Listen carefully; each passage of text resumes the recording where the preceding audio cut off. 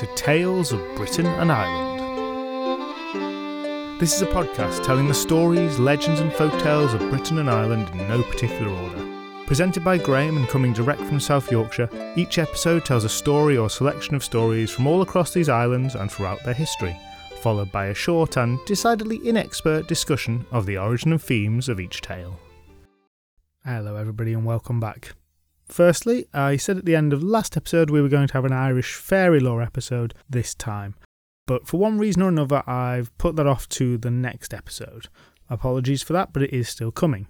But instead there are a couple of stories around the theme of Scottish water horses in general, and I don't intend to keep you waiting, so let's launch straight into it with a little introductory piece that may come up again later, possibly, all about cattle rearing on an island in Uist.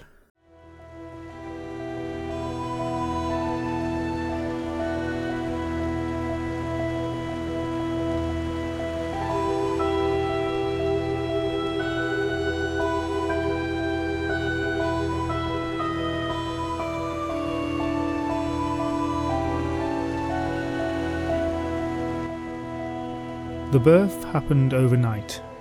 It must have been an easy one.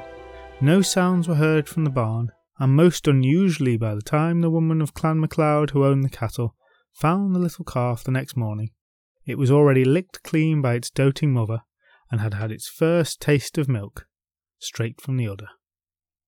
The calf was male, as she had known it was going to be, and if it had been born into the herd of anyone else on Uist, it would have been treated exactly the same as any other male calf. But the MacLeod woman stopped when she saw it. It is well known that the MacLeods have a long association with the fairies, so much so that fairy blood was whispered to run in their veins, and the genes of their otherworldly ancestors expressed themselves in all kinds of peculiar ways throughout the MacLeod lineage.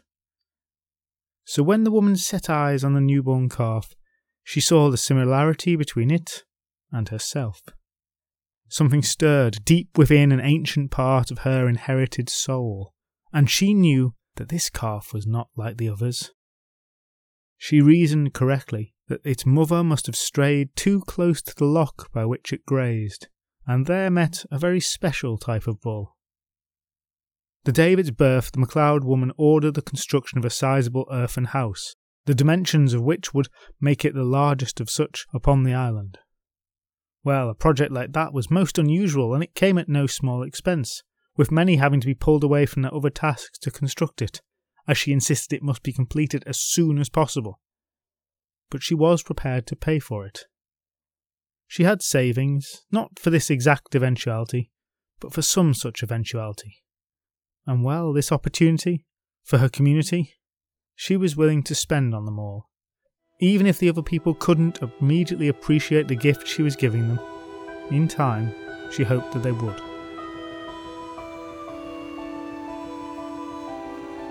The men worked in the rain and the wind and at night by burning torchlights, as the MacLeod woman demanded. Her monies alone might not have been enough to encourage such loyalty, but the intensity and the seriousness about her when speaking of the project's importance compelled them to continue. After a few days, which the MacLeod woman reckoned was soon enough, the strange work was complete, the workmen paid, dispersed, and all her money was gone. Of course they asked her what it was for and why, but in response to every question she simply shook her head and promised to say only when the time was right and not before. And they watched as she removed the newborn calf from her other cattle, led it into the earthen house and left it there.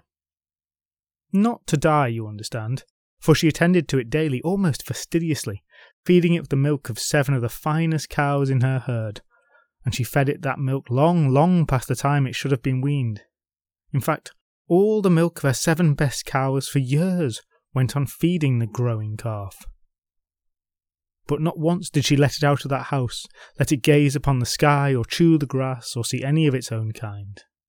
The people gossiped about it, of course, but the woman of the MacLeod was well respected within the community, and while many speculated as the years went on, most ignored this eccentricity, while others were quietly confident that her reasons for doing it were likely to be very good indeed. The earthen house was very large, and over the years within its walls, the fey-touched MacLeod bull grew and grew.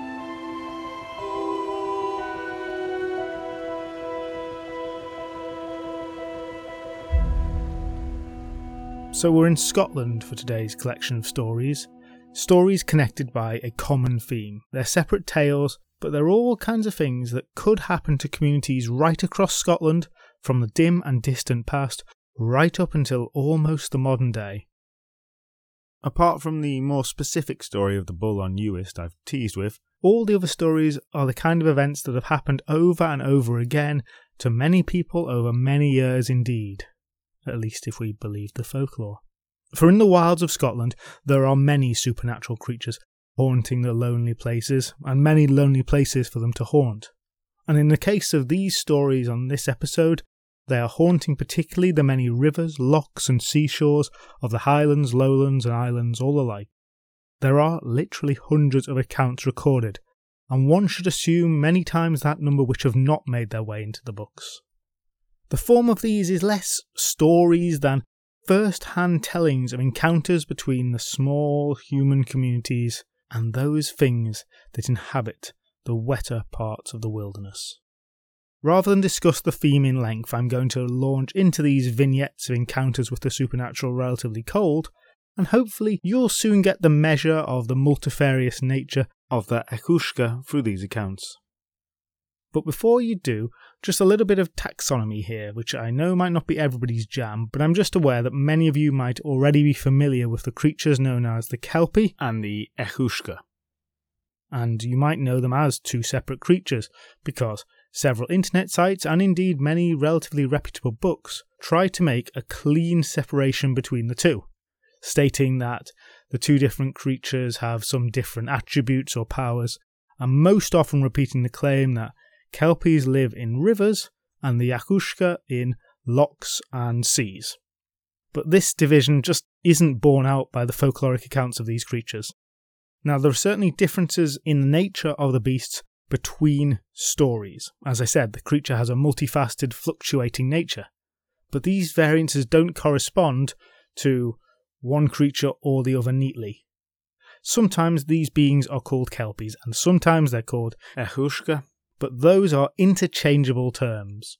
And throughout this episode I'm going to be using them as such, basically at my own whim.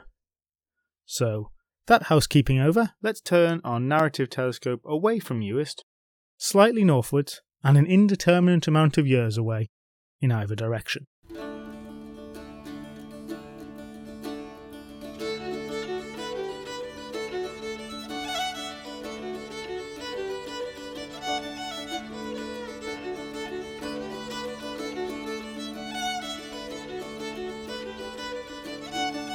The sun was just setting on a warm summer evening on the Isle of Lewis.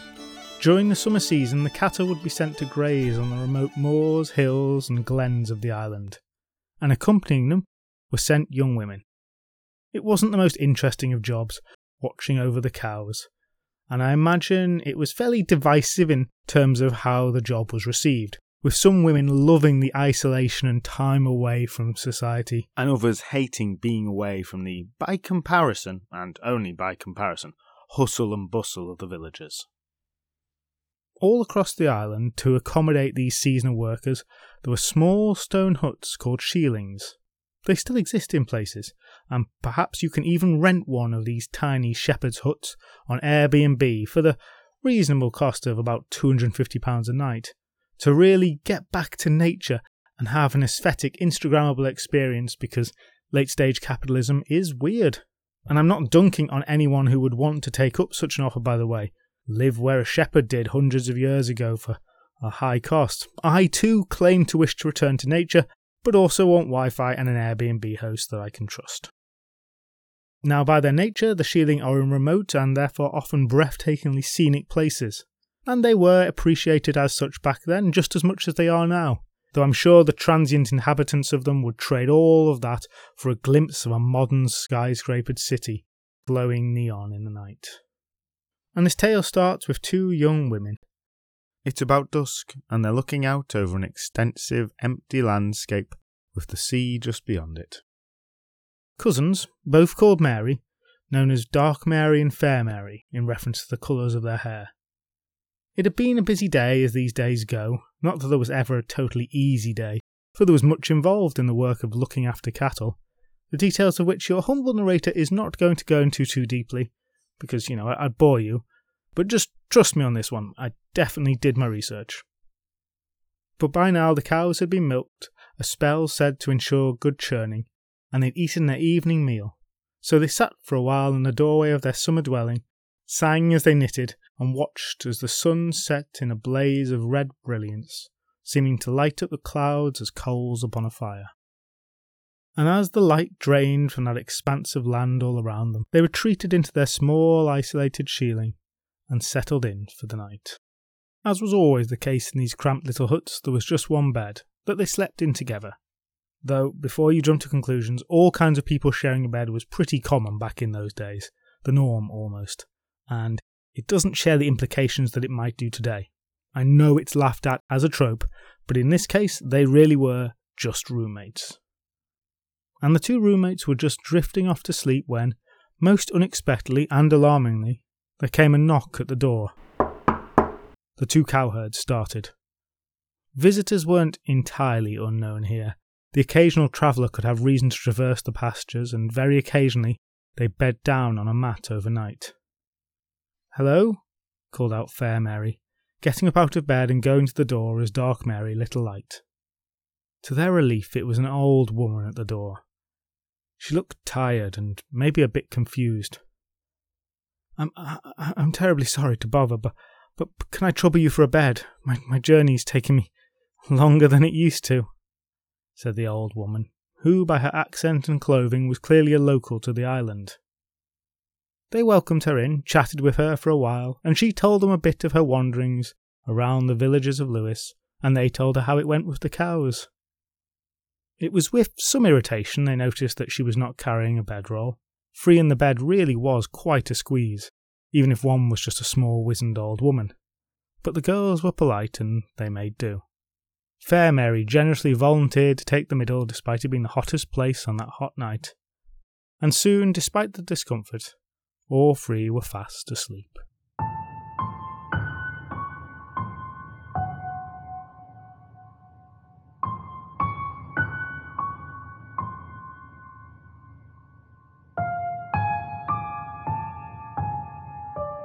It was not yet dawn when Dark Mary awoke. She was surprised, not clear exactly what it was that had disturbed her sleep. Facing the wall, she stared into the darkness, when she felt something wet dripping on the back of her neck. And then there was a low noise. She was out of the bed like a shot and turned round. In the gloom of that tiny hut, she could just make out shapes. The shape of something that still had the body of the old woman, crouched on the bed. The shape of its elongated jaw clamped around the bloody neck of the shape of Fair Mary's lifeless corpse. A corpse from which chunks had already been torn from body and face. The creature looked up leisurely from its kill, huge lips curling over blood-splattered teeth at the end of its long, equine snout, and it seemed to smile as it chewed on some fleshy lump of what had been Fair Mary.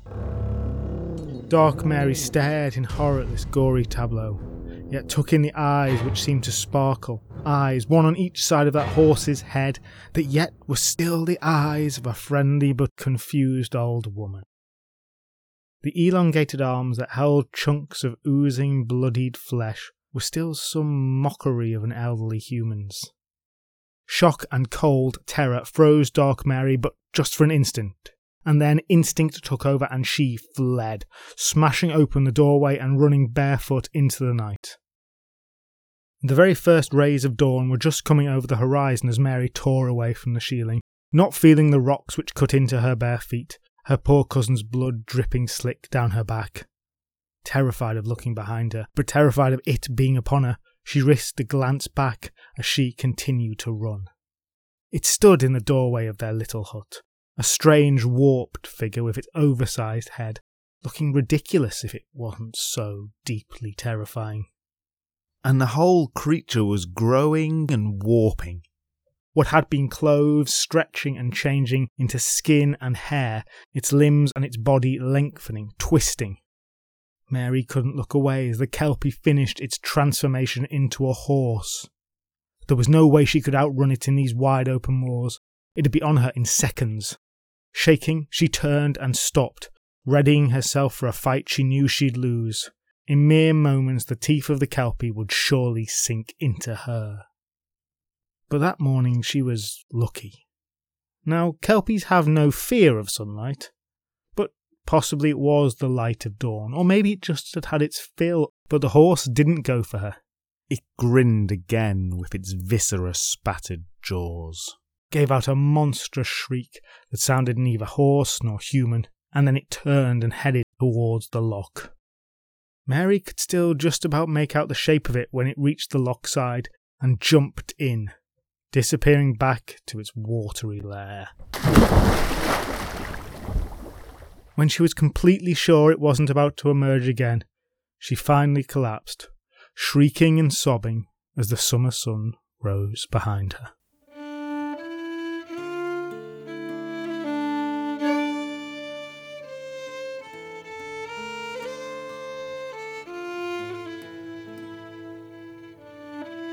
The sheiling was pulled down in the end, and fair Mary buried there, where she had died, with some of the stones from the sheiling used to make her cairn. That's about all there really is to be said of that sad story. I don't know whether Mary was ever the same again.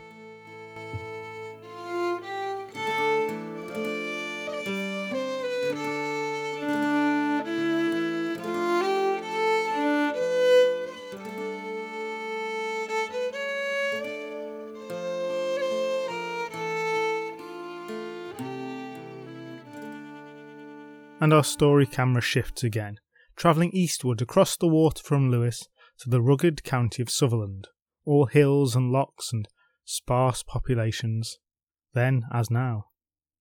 It could be a month or two later, it might be a century or two earlier, or any other suitable time before the modern day. Who can say? And this day was a good day, for it was an afternoon and an evening off.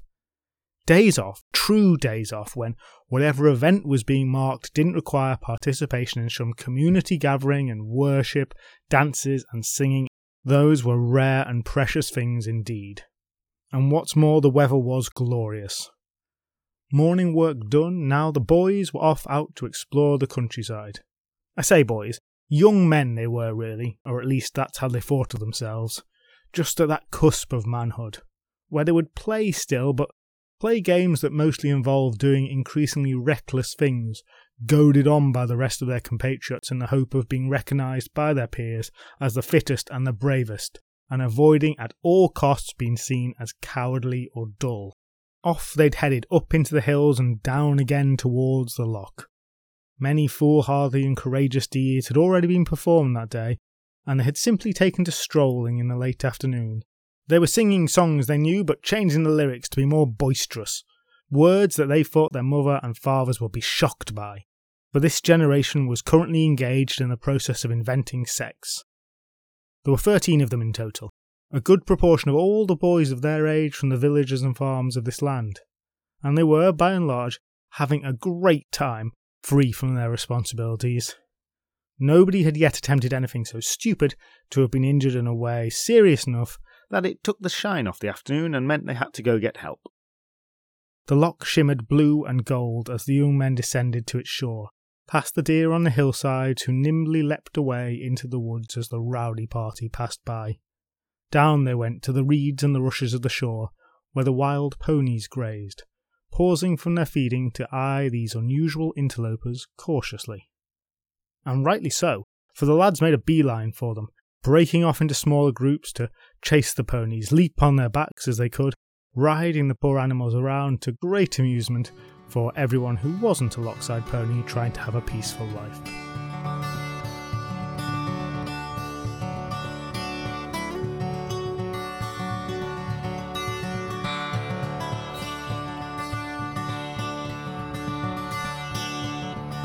"Whoa, look at this!"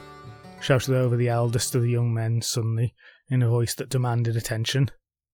and the others turned to see him throw himself astride a horse a great deal bigger than the rest, a horse whose coat was the colour of hay in evening light, a shimmering gold. The horse barely seemed to register the imposition of its rider, and kept its head down, tearing up the thick green grass and chewing. The other lads leapt off their own ponies and wandered over. "That is a beaut of a horse. This must belong to somebody, surely." For such a noble and well-kept-looking animal was not to be found roaming the wilds. But there was no bridle or shoes. A second lad leapt on behind the first, and now the horse seemed to take more notice, raising its head and regarding the excitable lads who were now swarming towards it. Up swung a third and a fourth, as the horse started a gentle trot towards the other boys, stopping and stooping obligingly by them. It's not clear what exactly it was that clouded the lad's mind in that instant, so they did not notice it strange as a fifth swung up enthusiastically, and then a sixth, each lad only fitting because the length of the creature's back was extending inch by inch to accommodate every new rider. It might have been simple high spirits and excitement, doubting in some of their minds but not wanting to spoil the fun. But given the obvious changes in the beast and the sheer number of them that eventually fitted on, well, this explanation seems to be a stretch. More likely the creature, let's call it what it was, the Kelpie, exuded some strange glamour which blinded the lads to the uncanny eeriness of what was occurring, as they enthusiastically lined themselves up for the slaughter.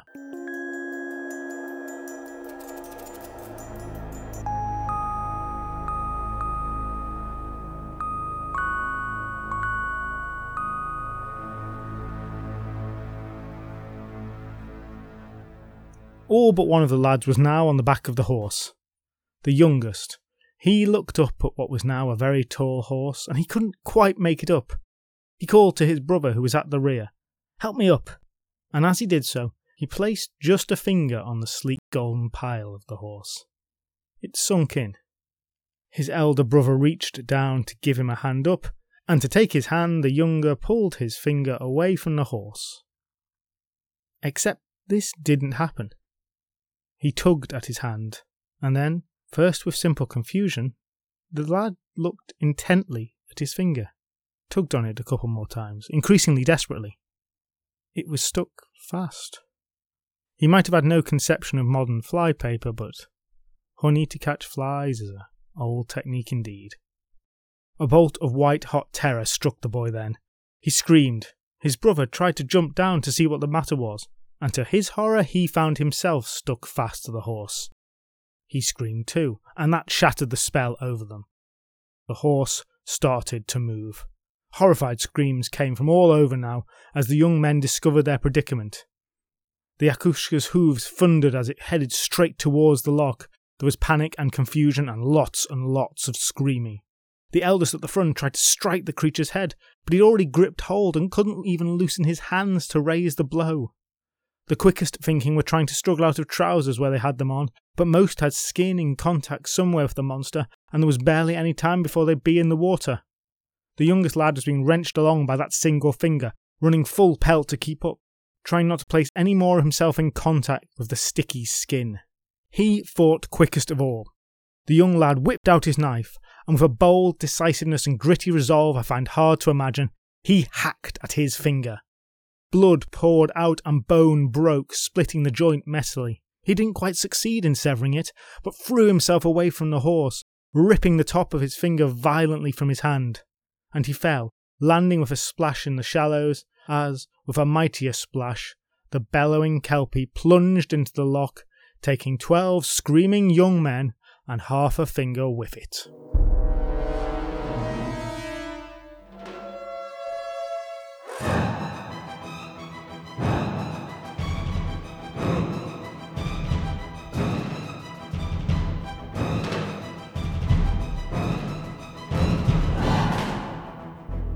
Ripples spread out from the point they'd gone in, and faded. There was an eerie stillness to the loch, contrasted to the sounds of terror. The only noise was the gentle lapping of the waves against the shore, the pained panting of the surviving boy. and the busy hum of the bees. The youngest stared at that silent lock, willing his compatriots to rise up again, begging them to, waiting and waiting for them to surface long after the time he knew they must have drowned, or more likely, worse. Eventually, he went for help. That evening, as the sun was setting, a group from the village came, with torches and swords and charms worn round necks and stuffed into pockets. There were bits of clothing floating in the waters of the loch, caps and shirts, all torn up. At the water's edge, one man made a grisly find. A human liver, another here. Not all 12, for surely the horse had not finished feasting yet. Of the rest of the bodies there was no sign. It would take a generation for the little community to recover, and for decades no one went near the loch. The children were warned off it by the old man with 9 fingers. But eventually the stories would pass into legend, cease to be believed. Arrogant young men looking for adventure dismissed the tales of their ancestors as so much hogwash, and chanced to chase the lochside ponies again.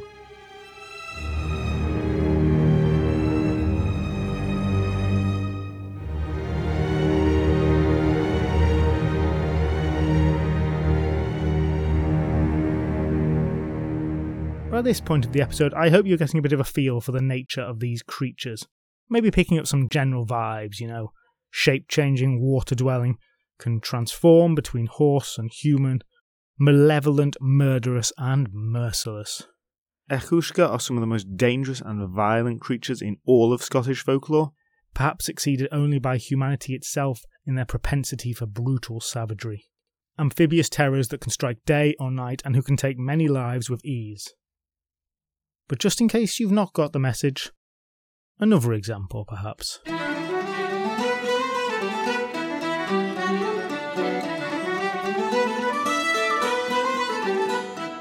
We're back on each-uisge now, which, if you remember, is where we started this episode. Once again, it's a fine summer's afternoon. I feel I should add in here, Kelpies do attack in poor weather and at winter. It just so happens the tales I've chosen have all fallen on glorious days, and it pleases me to imagine such as I record at this unusually dark end to April. So, a lovely summer day, and we have a story of another cowherd, for a lot of the people on the islands were such at the time, especially those who had reason to stray into the wilds. Anna was her name, and she wasn't tending to her cows that far away from the village that she called home. No overnighting in a remote shieling for her. She was at the loch and multitasking, watching the herd that grazed there while doing her washing in a stream that fed the lake. She had just finished with the task and was sitting resting when she noticed a man approaching her. A fine, handsome young man indeed. Anna found herself smiling at him before she'd consciously decided to do it. His clothes marked him out as a man of a rank not too dissimilar to her own, perhaps even slightly higher, and the unmarried Anna was definitely warming to the man at very first glance, especially as he fully returned her friendly smile. Now you probably have some idea of what is coming, so lest you assume that Anna was simply an idiot, you should know that it was not that unusual in days like this for travellers to walk between places so. What today might be considered a significant hike requiring days' worth of careful planning was not so much here, and while unknown visitors on their way to somewhere or another weren't exactly common, they weren't rare enough to cause concern either, and more often they were a source of interest, bringing news and stories and the like. The man and the woman fell into conversation. He was friendly, but more than that, he was funny and a little flirty, and Anna reciprocated. She felt at ease with this man, who said he'd been walking the whole day through. Soon they were sitting side by side, laughing and joking, with a good energy in the air between them, and the handsome stranger made a somewhat unusual request of Anna. "I'm so tired of walking, do you mind if I take a quick sleep on your lap and then we can go to your village together?" She was happy, very happy, to sit a while longer, and because she liked the man, she agreed. He placed his head on her lap, and soon he was gently asleep, and she sat gazing out at the loch, all full of wild anticipation.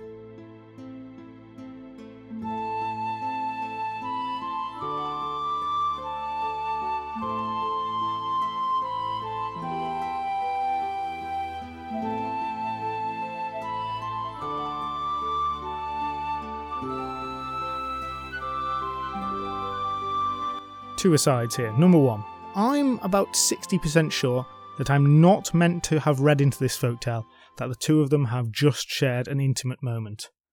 But only about 60%, maybe even 55%. It is absolutely possible that they just have, and I'm reading it too innocent.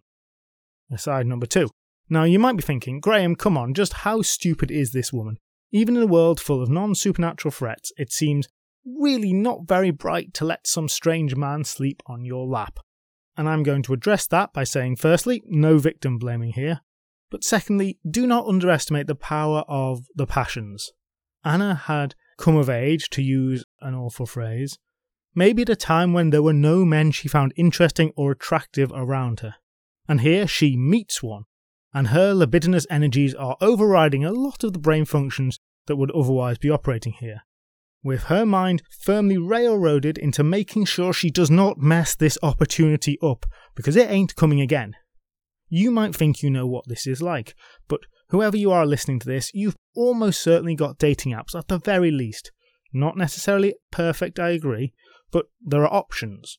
And even if you've not got that, well, then, you've seen stuff. There's probably your mum's Mills and Boon you can sneak a read of, or the lingerie section of the index catalogue to flick through, or possibly even some kind of fancy electronic versions of those that people might use for their pleasure today. I wouldn't know myself, of course. But she had none of this, not a shred of it. Can you imagine being in a position so deprived of any form of lustful excitement, just what your mind might be capable of doing when you encounter a friendly, good-looking stranger who seems a little bit into you, but not in a threatening way, especially when you haven't just sat through a couple of stories about a shape-shifting water creature who brutally eats people. So that's my response to you listeners, who I suddenly realise I may have alienated by ascribing to you thoughts you likely didn't have, which I then go on to oh so cleverly dismiss, even though I've actually just argued with myself, not you. I'm not sure this is a very effective rhetorical or narrative technique, thought the listener, stupidly. Right, we are getting off of track. And anyway, whatever you think of Anna's decision so far, she is about to redeem herself. Unfortunately, getting back into the story means that she too is going to have to experience that cold, sudden rush of horror, as have all the previous victims, when they've realised.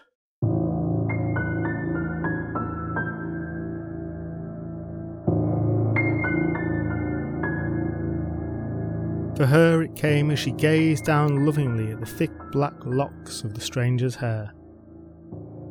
There was some kind of water weed in it. He must have been for a swim. Ever so gently she went to brush it out, but as she stroked down his locks she noticed that there was more of it, and in fact the more she looked, the more she noticed. The green weed seemed to be entangled under all of his hair, and when she tried to brush a piece out, she found that it wasn't caught in his hair at all. It was growing from his head. There it was, that shock, that fear, icy in her blood. Somehow she stayed still, didn't even let out a quickly stifled cry that might have woken him. Now she knew enough to know what he was. The weeds in the hair were a sure sign. This was no bodice ripper hero, but an each-uisge sleeping gently on her lap. And when it awoke, it would likely be her who was ripped apart. She'd wake it if she moved, she was sure of it. So she just had to sit there, trying not to scream, racking her brains. And an idea did occur to Anna.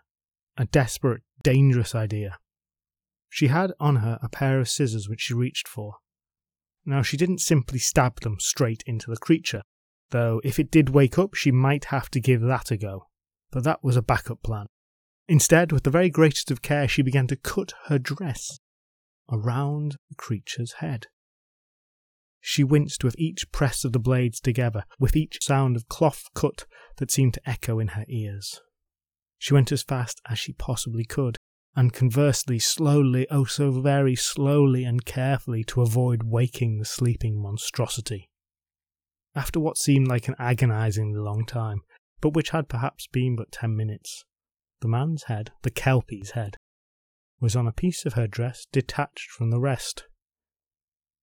And gently, oh so gently, Anna stretched taut that piece of fabric, held it tight as she moved her legs from under him. And then, with the very greatest of care, she lowered the piece of fabric onto the thankfully soft moss where her legs had been. And when his head was upon it, she eventually let go of the fabric. Now, he probably did that noise that people always do in films when it looks like they're going to wake up, but then they don't. And he didn't. There lay the Kelpie, his head peacefully resting on a cut-out piece of dress. Shakily, Anna got to her feet, walked away unsteadily, taking small, quiet steps, but she wasn't that far away when she broke into an all-out sprint.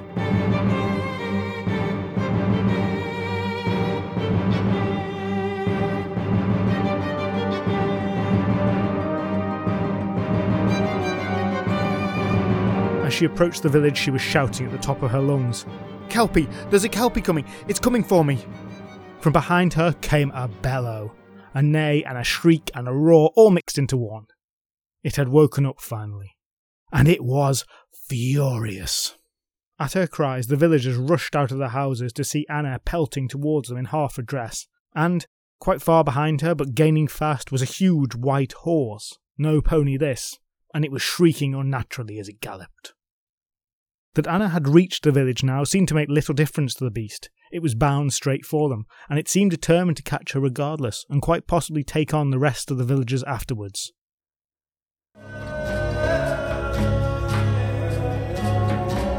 The woman of Clan MacLeod was sitting outside that evening, as she always was. For 7 years the woman of Clan MacLeod had been raising the fairy bull. For 7 years it had lived in the dark alone. For 7 years it had been fed only by the milk of her 7 best cows. For this moment.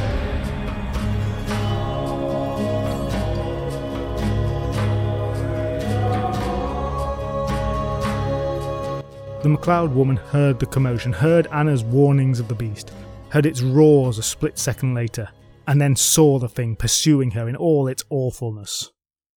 Up jumped MacLeod.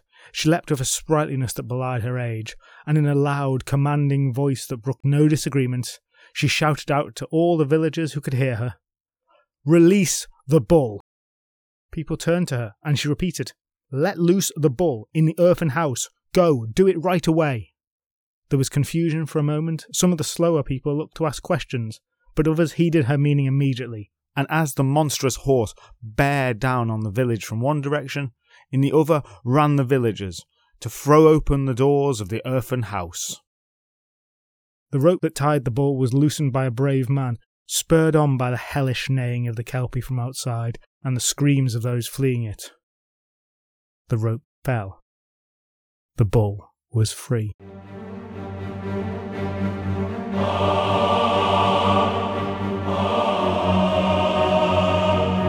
The each-uisge was in the village now. It had slowed and was walking almost leisurely through the dirt track in the centre, regarding the houses on either side hungrily. The MacLeod woman was the only one who didn't run from it. She stood, staring at it.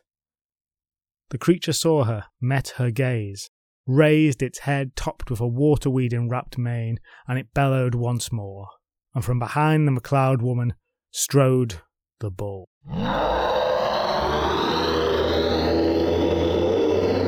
Upon its freedom it had taken a moment or two for it to adjust. All those years of darkness mostly, of not being able to see the world, of not being able to move freely outside of the confines of this house. Now I'm sure if it had been a normal bull, things would have been very different indeed. Its muscle development would have suffered immensely. It would be confused, terrified even, as it took its first faltering steps into the outside world. But the point of this was that this was not a normal bull. It confidently took its first steps into the world, finally at liberty. It looked around, regarded the village it found itself in as it left its little house behind it. And then it heard the roar of the waterhorse, and magnetically it was drawn to them. In a few moments it was striding down the road towards the creature. Up it came from behind the MacLeod woman, resolutely facing down the Kelpie. While some might have held a grudge being cooped up so long, the bull had nothing but the kindest feelings towards the woman who had raised it. But it was not to defend her that it lowered its head when it saw the water horse. No, it was something more basic. For in that creature it recognised something of itself, but a warped, twisted version of it. And this spark of recognition triggered a deep primal hatred within the bull. It bellowed itself. And likewise, as the Kelpie saw the bull, it found itself overcome by a deep rage, as it recognised the form of the fairy bull, the water bull, the two species foes since time immemorial. Thoughts of feasting on the MacLeod woman or Anna or any of the other villagers disappeared from its mind. It steeled itself for a fight, its form shifting, becoming as muscular as its magic allowed. Its jaws extended, its horse teeth became sharper. The bull roared and charged, and the Kelpie roared and charged right back. The ground shook as the two collided.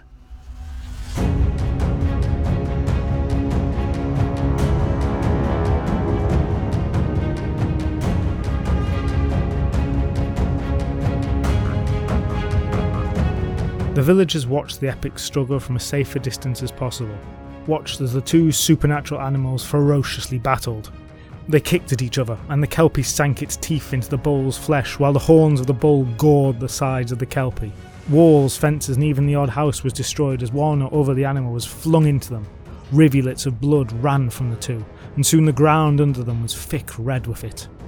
Sometimes it seemed like the bull was winning, other times the Kelpie, as each dealt and received injuries that would have killed the regular animal.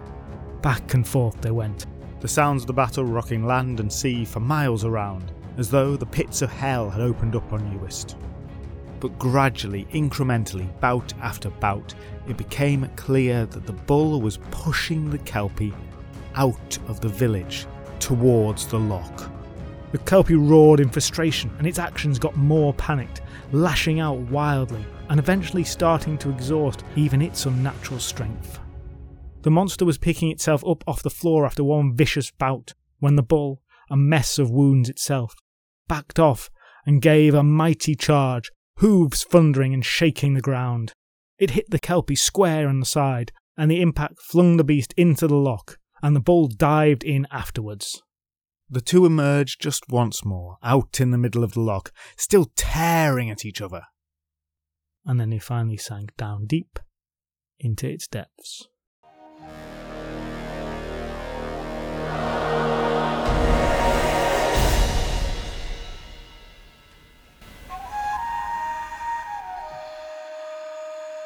Amongst the humans there were a few minor injuries sustained, but no one was dead. A few days later, after the cleaning up was done, they found the liver of the horse on the loch side, and a little way away, a horn from the bull was washed up. Nothing else was seen of either animal ever again. From that day forth, the MacLeod woman never had to worry for any help. Anna was a lot more cautious around strangers, and that village in each-uisge at least was free from the terror of the Kelpie. But across the rest of the islands, across the highlands and across the lowlands, people still lived in terror of those creatures that lurked beneath the water.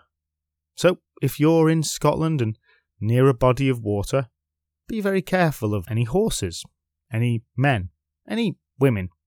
Just be very careful in general, really. Watch out for green weed in the hair, and if you want to be really safe, I'd suggest you take a fairy bull along with you.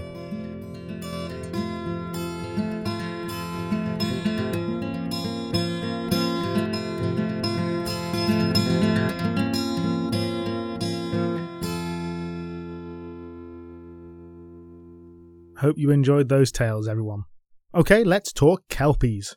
I really like the Kelpie as a folkloric creature. Its sheer level of menace makes it a great horror staple, and the stories around it really are dark, vicious, and unrelenting. The story of the fairy bull is particularly wild, and I like that wonderful tale of how to fight one folkloric creature with another, which isn't a motif that crops up that often.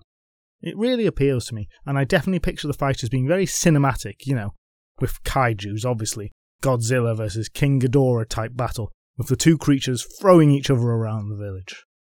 It's an interesting narrative for placing the women at the centre as well, and it highlights a motif that has appeared a few times on the podcast, that the only real defence against the supernatural outside of the church is the magic workers within human society, and often indeed the church is useless itself, so you're just left with those people to help you out.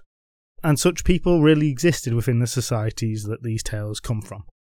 Anyway, the Kelp is great as a monster. I changed these stories very little and added in very little, certainly compared to how I normally do. So what you've got here really showcases some of the variety of the stories that you have about these creatures. And there are a lot of stories about the each-uisge and the Kelpie. These tales crop up in accounts from particularly late 19th century and early 20th century folklore. There are hundreds of versions of these collected. We're not just talking one or two sources like we are for many stories I tell here. This is a very widespread belief right across Scotland, or if not a belief, at least a very widespread set of tales. And though the stories of them mostly come from the 19th century, there is some evidence that the legends of the eich-uisge in Scotland are much older than that. We've got references to the word Kelpie going back to at least the 17th century, and lake monsters go back much further than that. It's sometimes claimed that a 6th century account, whereby St. Columba faces down the Loch Ness Monster, yep, that's a thing that happened, shows the Loch Ness Monster as a Kelpie. But it's not a horse in there, so even though there might be a connection between aquatic dangers, I don't actually think that's correct, but it's often said. It is also often contended that the mysterious Pictish beast is a Kelpie. The Pictish beast is a symbol carved by, the Picts, on stones between the 6th and 9th century. It shows a difficult to identify animal that's a bit like a dragon and a bit like a dolphin, and some people say an elephant, but I can't really see that. There's a picture of it on the website if you're interested. I do think it's probably not a Kelpie, but judge for yourself. If it was, that would make it very old indeed. Right, before I go on, I need to acknowledge the debt I have to Oda Libornia, whose 2002 thesis has been incredibly useful in all the research for this piece. The dissertation in itself is very useful and interesting, but even more so is the fact that normally I have to go to lots of primary sources to get my information, but her thesis collects together all those stories in one place without actually changing them. Her stories of the eich-uisge and the Kelpie are a massive appendix of over 300 tales, saving me a lot of work. Not that I would have looked at that many myself, you understand. It's a fascinating read, and I've linked to it on the website under sources on the episode page if you want to go have a look. Now, in this episode, I've told variants of 3 of the more common stories of the Kelpie, but there are a few additional types of tales. Quite a lot of them just have people straight up killed by the Kelpie, either devoured or much more usually drowned. Usually a man or a child is lured by it in horse form, sometimes a woman is lured in by its seductive male guise, and then that's the end of them. There are far less stories of Kelpies turning into women to seduce men and kill them. It's not unheard of, but it is very rare. But there are enough other such creatures in Scottish folklore anyway, so killing men by being an attractive woman is a rather crowded market. Now, a rather radically different story type is one where a Kelpie and a human woman get together, but rather than murdering her, they actually have a child. There's actually a kind of sad story where a woman abandons a Kelpie after giving birth to his child and then discovering what he is. But she can't resist going back to check on him and listening in kind of at the door of his Kelpie cave or whatever. She hears him singing a sad lullaby to their child about how she has abandoned it. The possibility of Kelpies and humans having children together, which is very similar to the belief about fairies and humans having children together, which I referenced in the episode, leads to possibly the most fascinating line I came across. This is a report of a piece of folklore collected in the 19th century. It says, quote, "A native of the county of Sutherland said that there was a family of Kelpies living there at one time. The reciter says that he himself saw some that were descended from them. They were working at the Highland Railway and were as respectable as other people." End quote. Which is quite something. Looking at other story types, there are different narratives about fighting back against the Kelpies, not just with fairy bulls, but using silver bullets, and in one case a rather elaborate hook system. The other key story type I missed is the taming of a Kelpie. This is a version where the Kelpie is held prisoner, usually by means of a magical bridle, and forced to work as a normal farm horse, but with super strength and super speed. Sometimes this works well for the human in question, sometimes the Kelpie escapes, sometimes the Kelpie escapes and then murders the farmer who enslaved it. The kind of range of outcomes you might expect in real life, actually. Now, for reasons I'll come on to discuss, Kelpies are specifically Scottish, but they do tie in to a larger international folklore about water-dwelling creatures that drown people. In Germanic and Scandinavian regions, you've got the Nixie, or many other similar names. These are water-dwelling, usually humanoid creatures that do drowning, often by luring children and adults in by invitations to play and seduction, respectively. Similar to the Kelpie in that respect. Such water-dwelling creatures do crop up in English folklore as well. For instance, there's Jenny Greenteeth that we mentioned briefly on the Manchester episode, and there's also a general link between water monsters that eat and drown people, which is a very common trope in lots of different areas.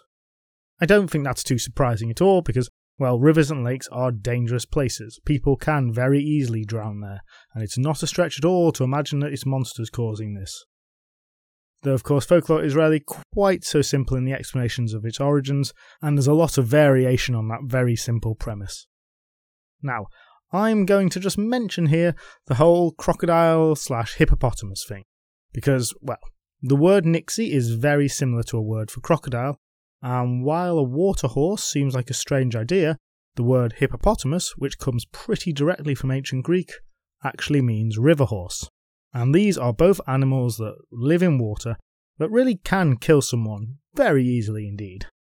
So it's sometimes mentioned that maybe these stories are memories or travellers' tales or tales passed down, whatever, of these animals changed.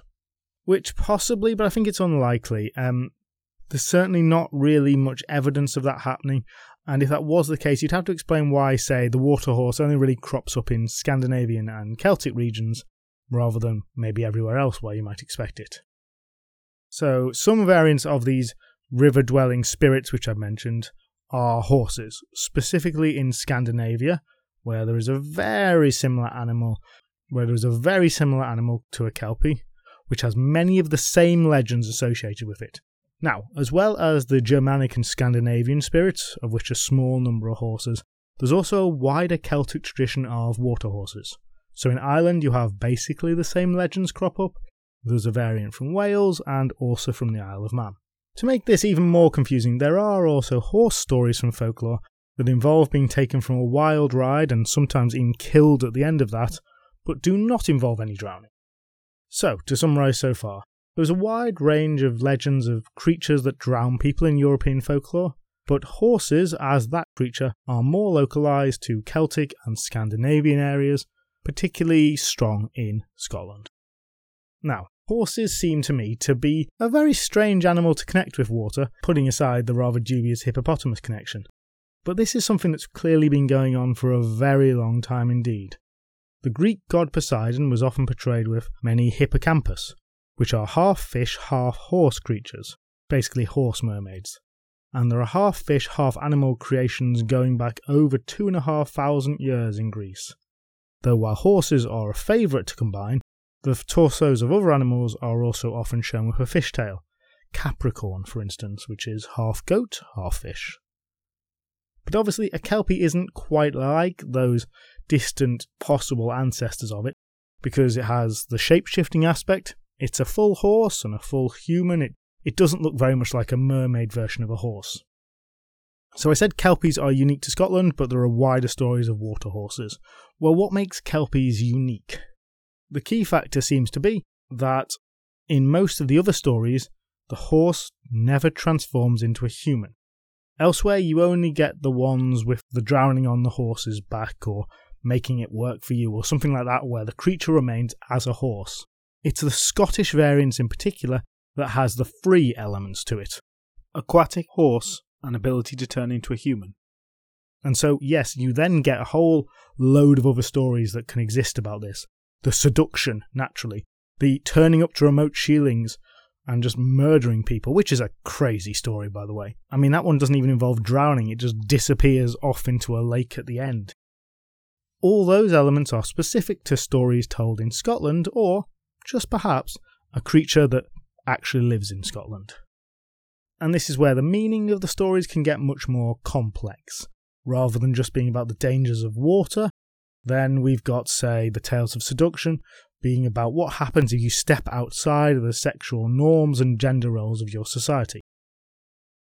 To quote from Borgner on the seduction tale, quote, "Thus the often quite graphic ending of the legend works well as a warning, and the death of the maiden can also be read as the metaphorical social death promised to the real girl who did not conform to the moral codes of her environment." End quote. Which is pretty dark. What this all means is that in the Kelpie you have a very highly developed mythological creature here. What I mean by that is when it comes to Kelpies, you can imagine that the ones that fall genuinely in love with their human wives are still the same creatures that come ashore and murder people. And I think that makes Tales of the Kelpies much deeper, rich in potential for story than many similar kind of beings which are much more one-off. And that might be one reason we've got quite so many legends of them.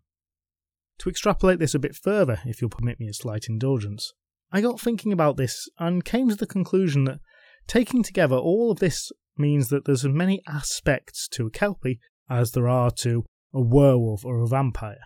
And I started to imagine that it wouldn't have been very difficult for the history of literature to take a slightly different direction, and for us to have seen Kelpies occupying a similarly ubiquitous role to the werewolf or the vampire, first growing up through Gothic literature, then to wider horror, and finally to film and television, probably there shown with some kind of horse's head rather than a full transformation. There really is enough stories and potential to rework what already exists, as was done with the folklore of vampires, which weren't such a developed creature as they later became. Let's imagine a Gothic novel about a mysterious Scottish laird or lady who comes to London to experience the modern city. Livers start being found floating to the tops of the Thames. Eventually, of course, the monstrous laird is defeated by a giant fairy rat, bred specially for the purpose in the sewers. There's my pitch for a 19th century Gothic novel anyway.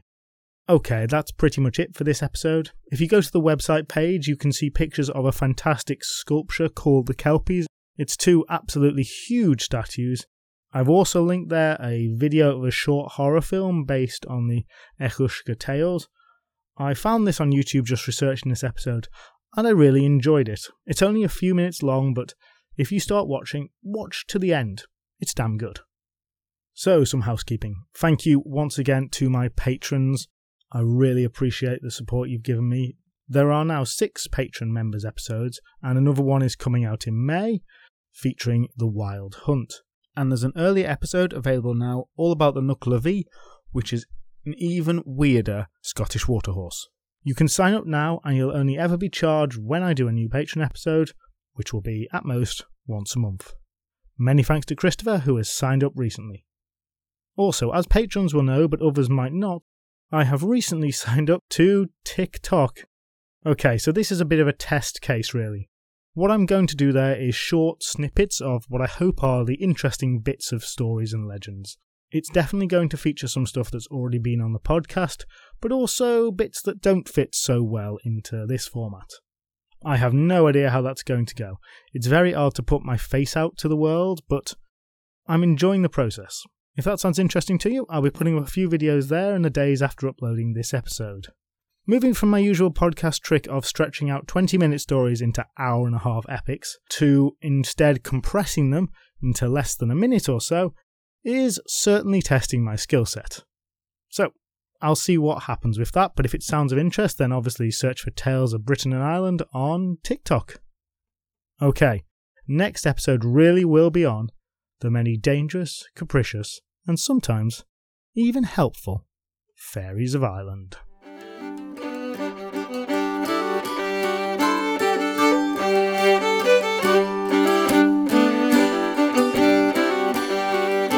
You can follow Tales of Britain and Ireland podcast on Twitter, Facebook and Instagram.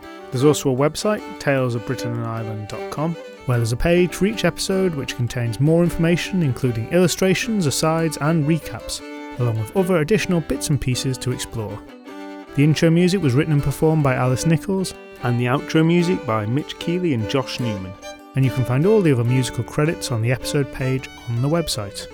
If you enjoyed this podcast, then please do share it with others or give it a review, as those really are the best ways to help us out. You can also join Tales of Britain and Ireland on Patreon to get extra members episodes. Thank you so much for listening, and I hope you'll join me again soon.